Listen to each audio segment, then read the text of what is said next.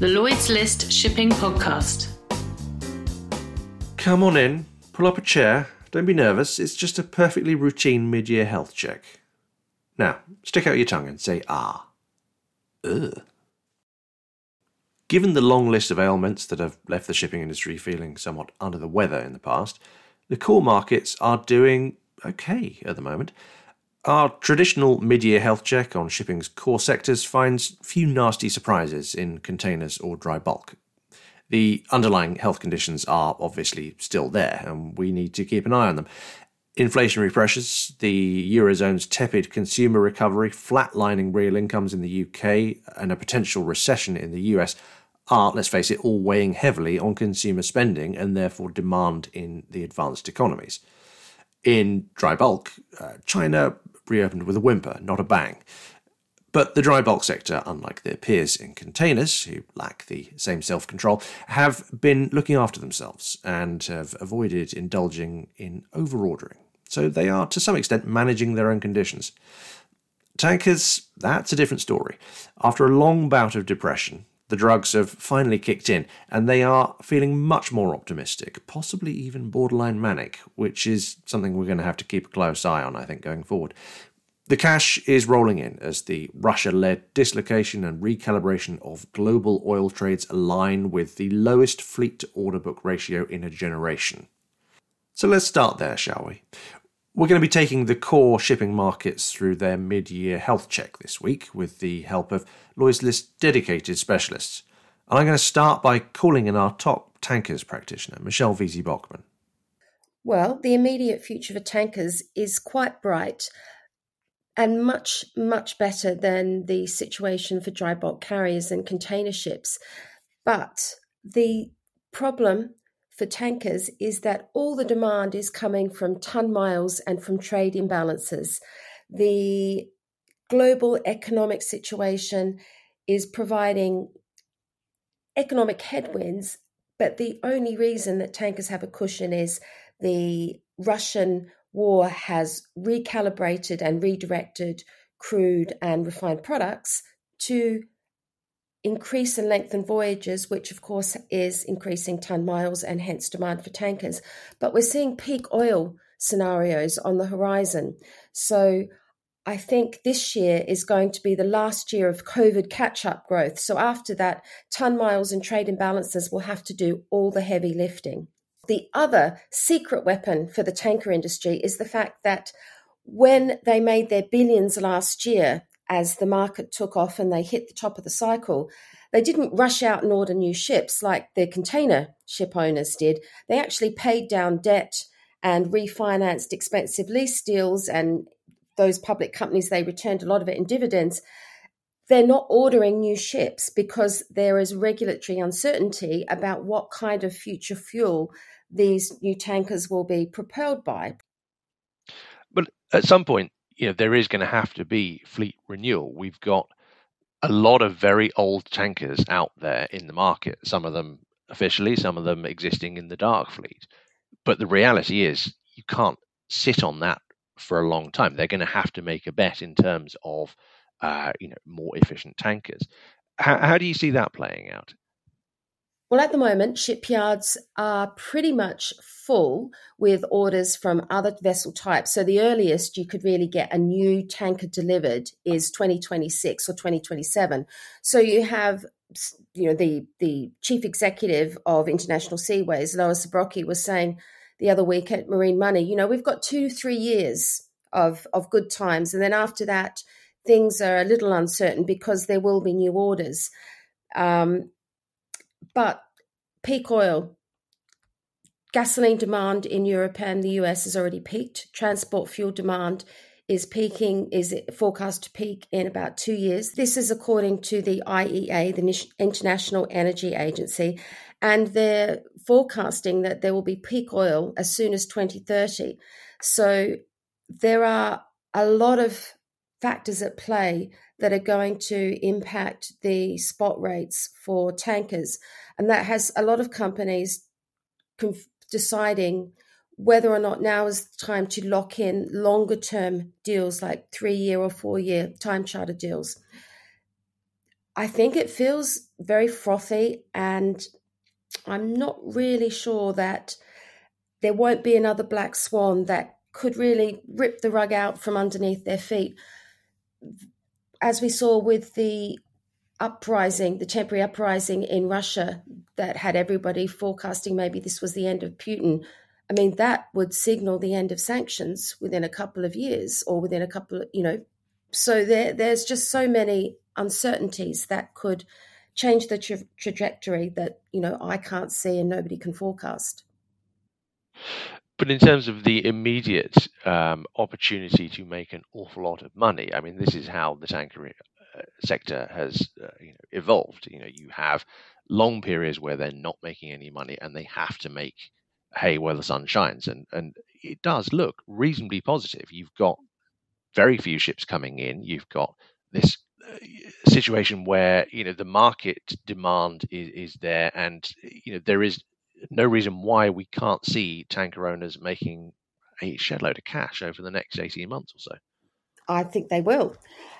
And the most money, of course, is being made by the Greek ship owners in the Russian trades, the oil price cap compliant trades, where I'm told that the freight cost to ship an Aframax tanker, which has about 600,000 barrels from Primorsk in the Baltic to India, is about $9 million. That's a pretty good chunk of cash for a very old ship. As we all know, they're vessels that are in control, as we all know, the tankers that are dominant in this trade are mostly elderly vintage tankers. Greek ship owners are comprising about half of all Baltic and Black Sea trades. They're making a lot of money in this market. The rest is dominated by a fleet of elderly, anonymously owned ships that we have defined as being part of the dark fleet. There's about 460 of those tankers now, comprising about 12% of the internationally trading fleet, that are all solely deployed in shipping Venezuelan, Iranian, and Russian crude. So there's also that in the background, because at some stage they will have to be scrapped. So, I'm very positive for tankers through to 2024, when demand starts to moderate, and with the caveat that it's all about ton miles and trade imbalances. And as you say, that 450 odd fleet of dark fleet aging vessels, that's kind of the key here. I mean, we are not going to make any predictions in terms of when sanctions will or won't disappear, but this is not a long-term strategy to be relying on the existence of a fairly stringent set of economic measures against one of the world's largest economies. Do you have any idea how tanker owners are thinking right now in terms of the impact of the dark fleet and the risks that holds for them? Well, what we've seen with the evolution of the dark fleet in these trades is that a second tier market has evolved, and will it remain? Well, it all depends on whether or not there's an accident. That could be a black swan event. We have an environmental accident with one of these old bangers, and all bets are off as to whether or not the industry is going to tolerate any of these vessels being shipping through some of the busiest waterways. Okay, Richard, can I just leave with a shameless plug for the fact that our dark fleet list of some 450-60 tankers is now freely available to download to subscribers of Lloyd's List Intelligence. You may indeed. Essential risk and compliance monitoring right there for you, ladies and gentlemen. Indeed. Everyone's been asking for it, and we've delivered.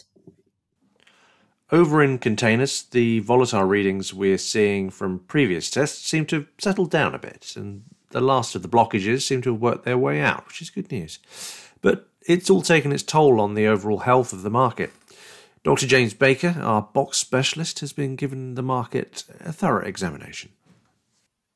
On some levels, the box sector is faring very well in that it's sitting on vast sums of money that it made over the last 2 or 3 years.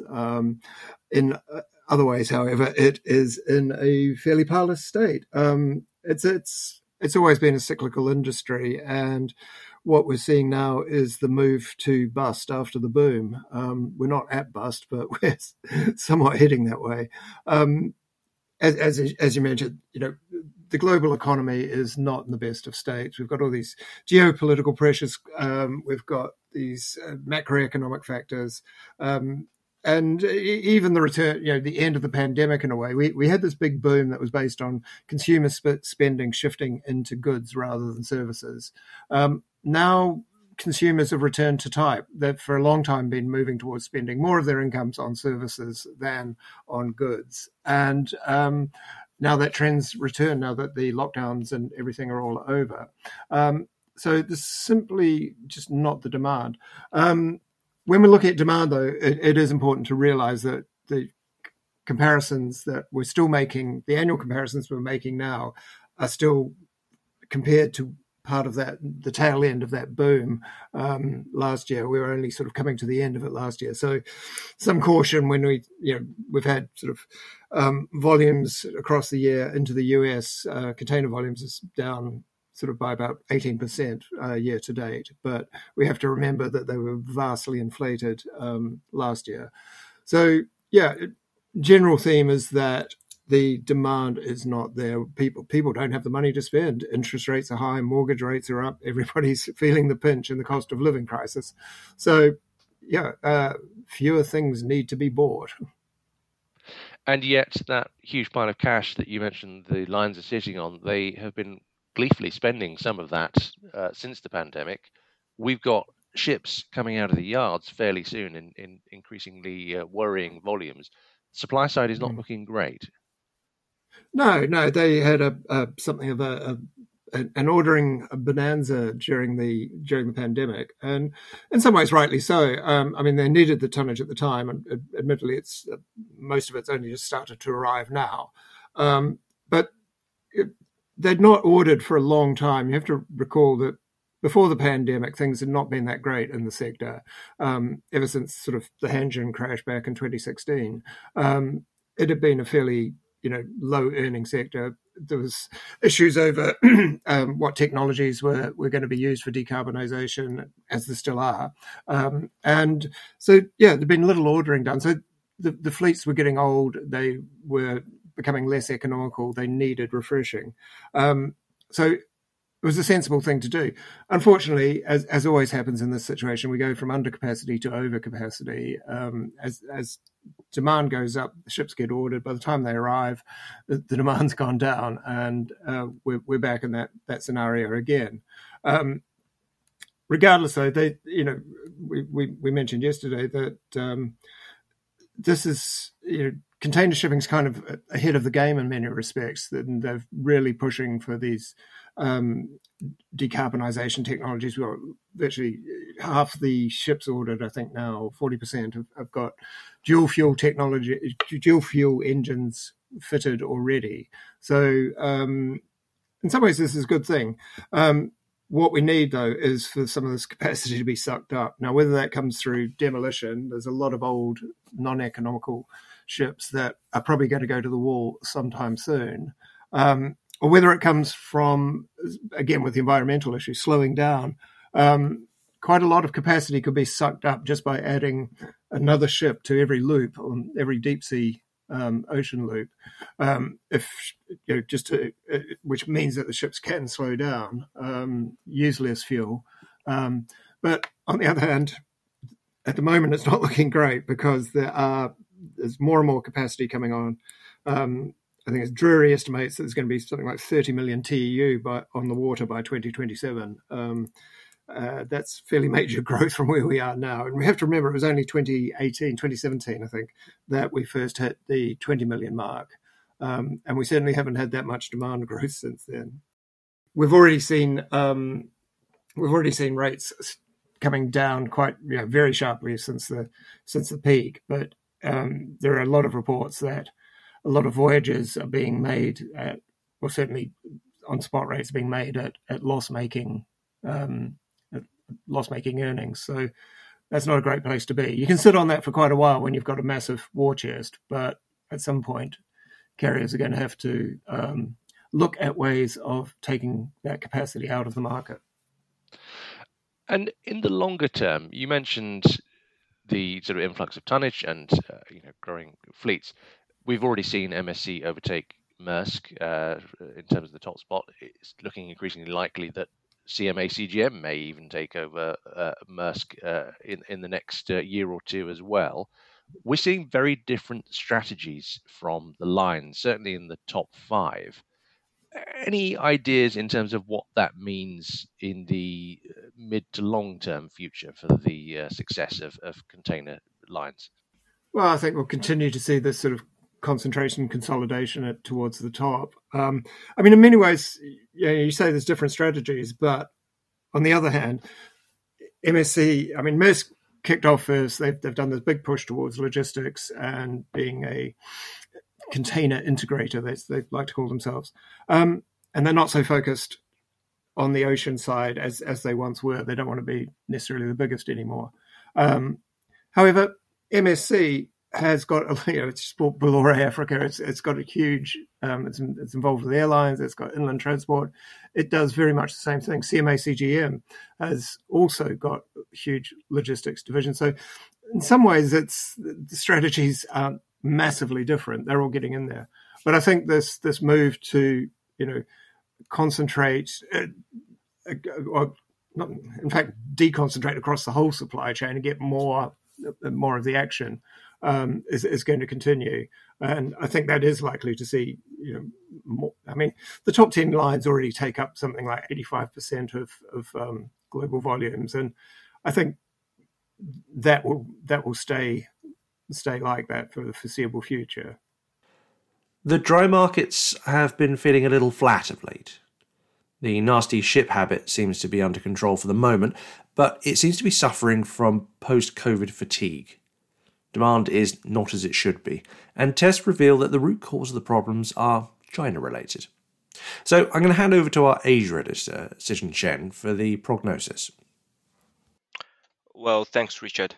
I guess, the Chinese economy is not really doing well, at least not as well as people have expected early in the year. I mean, the Bank of China has recently forecasted the GDP growth in China to stand at about 6% for the second quarter of this year. And how much we had for the first quarter? I think around 4%, right? So that will add up to like 5% for the first half of 2023. It seems to be, hitting sort of, it seems to be sort of on track, provided the annual target set by Beijing for a 5% growth for the entire year. But let's bear in mind that this is based on the very this is against a very low base from last year, the first half of last year.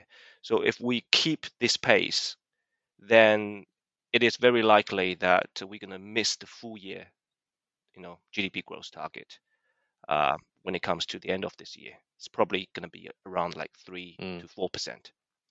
So I guess that's why people are there's this increasing voices about more stimulus packages, policies from Beijing to give a boost to the growth. Otherwise, things just not looking good. Certainly not for the prospects of dry bulkers. Because when we saw the Chinese economy open back up again after COVID, there was this expectation that there was going to be this huge resurgence, and of course it's come back with more of a whimper than a bang. You mentioned the stimulus package that's been sort of mooted as a proposed way of getting things back on track. I mean, how likely do you think that is, and how much of a stimulus package can we expect? Because we've seen stimulus packages come and go before. Some have been more successful than others. I don't think anyone's really expecting a really big bang this time.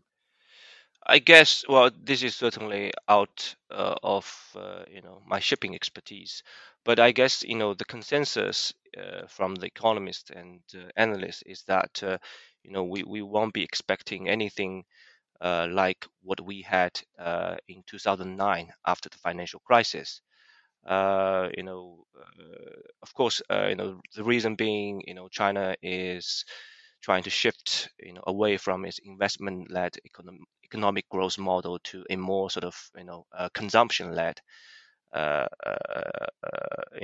economic model. But I think let's not forget that, when China launched its massive stimulus package in 2009, the US at the time was actually cutting its interest rate, whereas now it hasn't reversed the interest rate hikes yet. So I think so in comparison, I think this time the US monetary policy actually gives China much less leeway to actually sort of step up efforts in stimulating the economy. Um, on the other hand, obviously, compared to 15 years ago, the debt level of China has gone up a lot, which sort of also limited its capacity to to sort of inject a massive liquidation into the economy. I mean, just look at the debt level of the Chinese local government.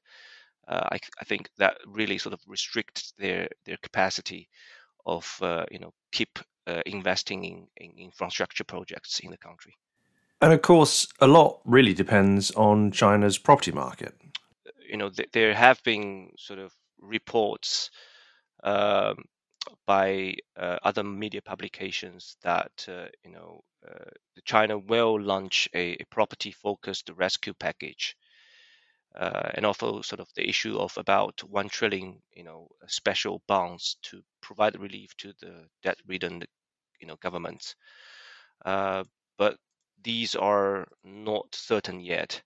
At least, um, um, the statistics that have been published so far has shown that the both the sales and investment in the Chinese property market have shrunk by double digits, in April and May compared to the same periods of last year. So I guess this is really bad news for the at least for the large segments like Capesize, because that's really gonna restrict the imports appetite of China for those commodities. It's worth noting that there have been a string of orders reported recently for dry bulkers, particularly from Greek owners who, let's face it, are known for their shrewdness when it comes to foreseeing market cycles. This might indicate that even though the market outlook remains pretty subdued for now, there are experienced players out there that are still upbeat about the longer-term prospects, particularly given the thin order book. Signing up for a conventional fuel bulker right now and having it delivered in 2025, 26, that's a risk. But will that vessel be able to make big bucks during a period where there is likely to be a lack of new ships flowing into the market due to the owner's hesitance in ordering zero-emission tonnage right now? Yeah, possibly.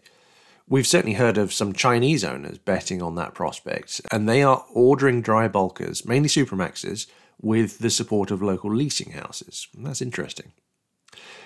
Even Sishan, who's pretty gloomy about market prospects right now, is able to see some bright spots on the horizon. Certainly, there are some spotlights when it comes to the smaller vessel segments. I mean, recently we've seen a surge of coal imports from China, for example, and also the flood in China is currently expected to reduce the domestic production of grains, so that China might need to import more from overseas. So that is likely to benefit, the smaller vessel segments like handysize, etc. So, there you have it. That wasn't too painful, was it? Overall, I don't have too many concerns, but we'd like to keep an eye on you and recommend that you come back to visit us for the annual Outlook examination in December. In the meantime, if you have any more detailed questions about your many conditions, I can refer you to some very thorough literature in the waiting room titled Lloyd's List Mid-Year Market Outlook. The full report is available online at lloydslist.com, and I would highly recommend you get yourself a subscription. At your age, you shouldn't be fobbed off with those freebie options with homeopathic quantities of real insight. You need the full strength option. Now, keep up the exercise and please try to cut back on the HFO. Switching to a lighter option is going to pay dividends in the long run, trust me. See you in December. Bye.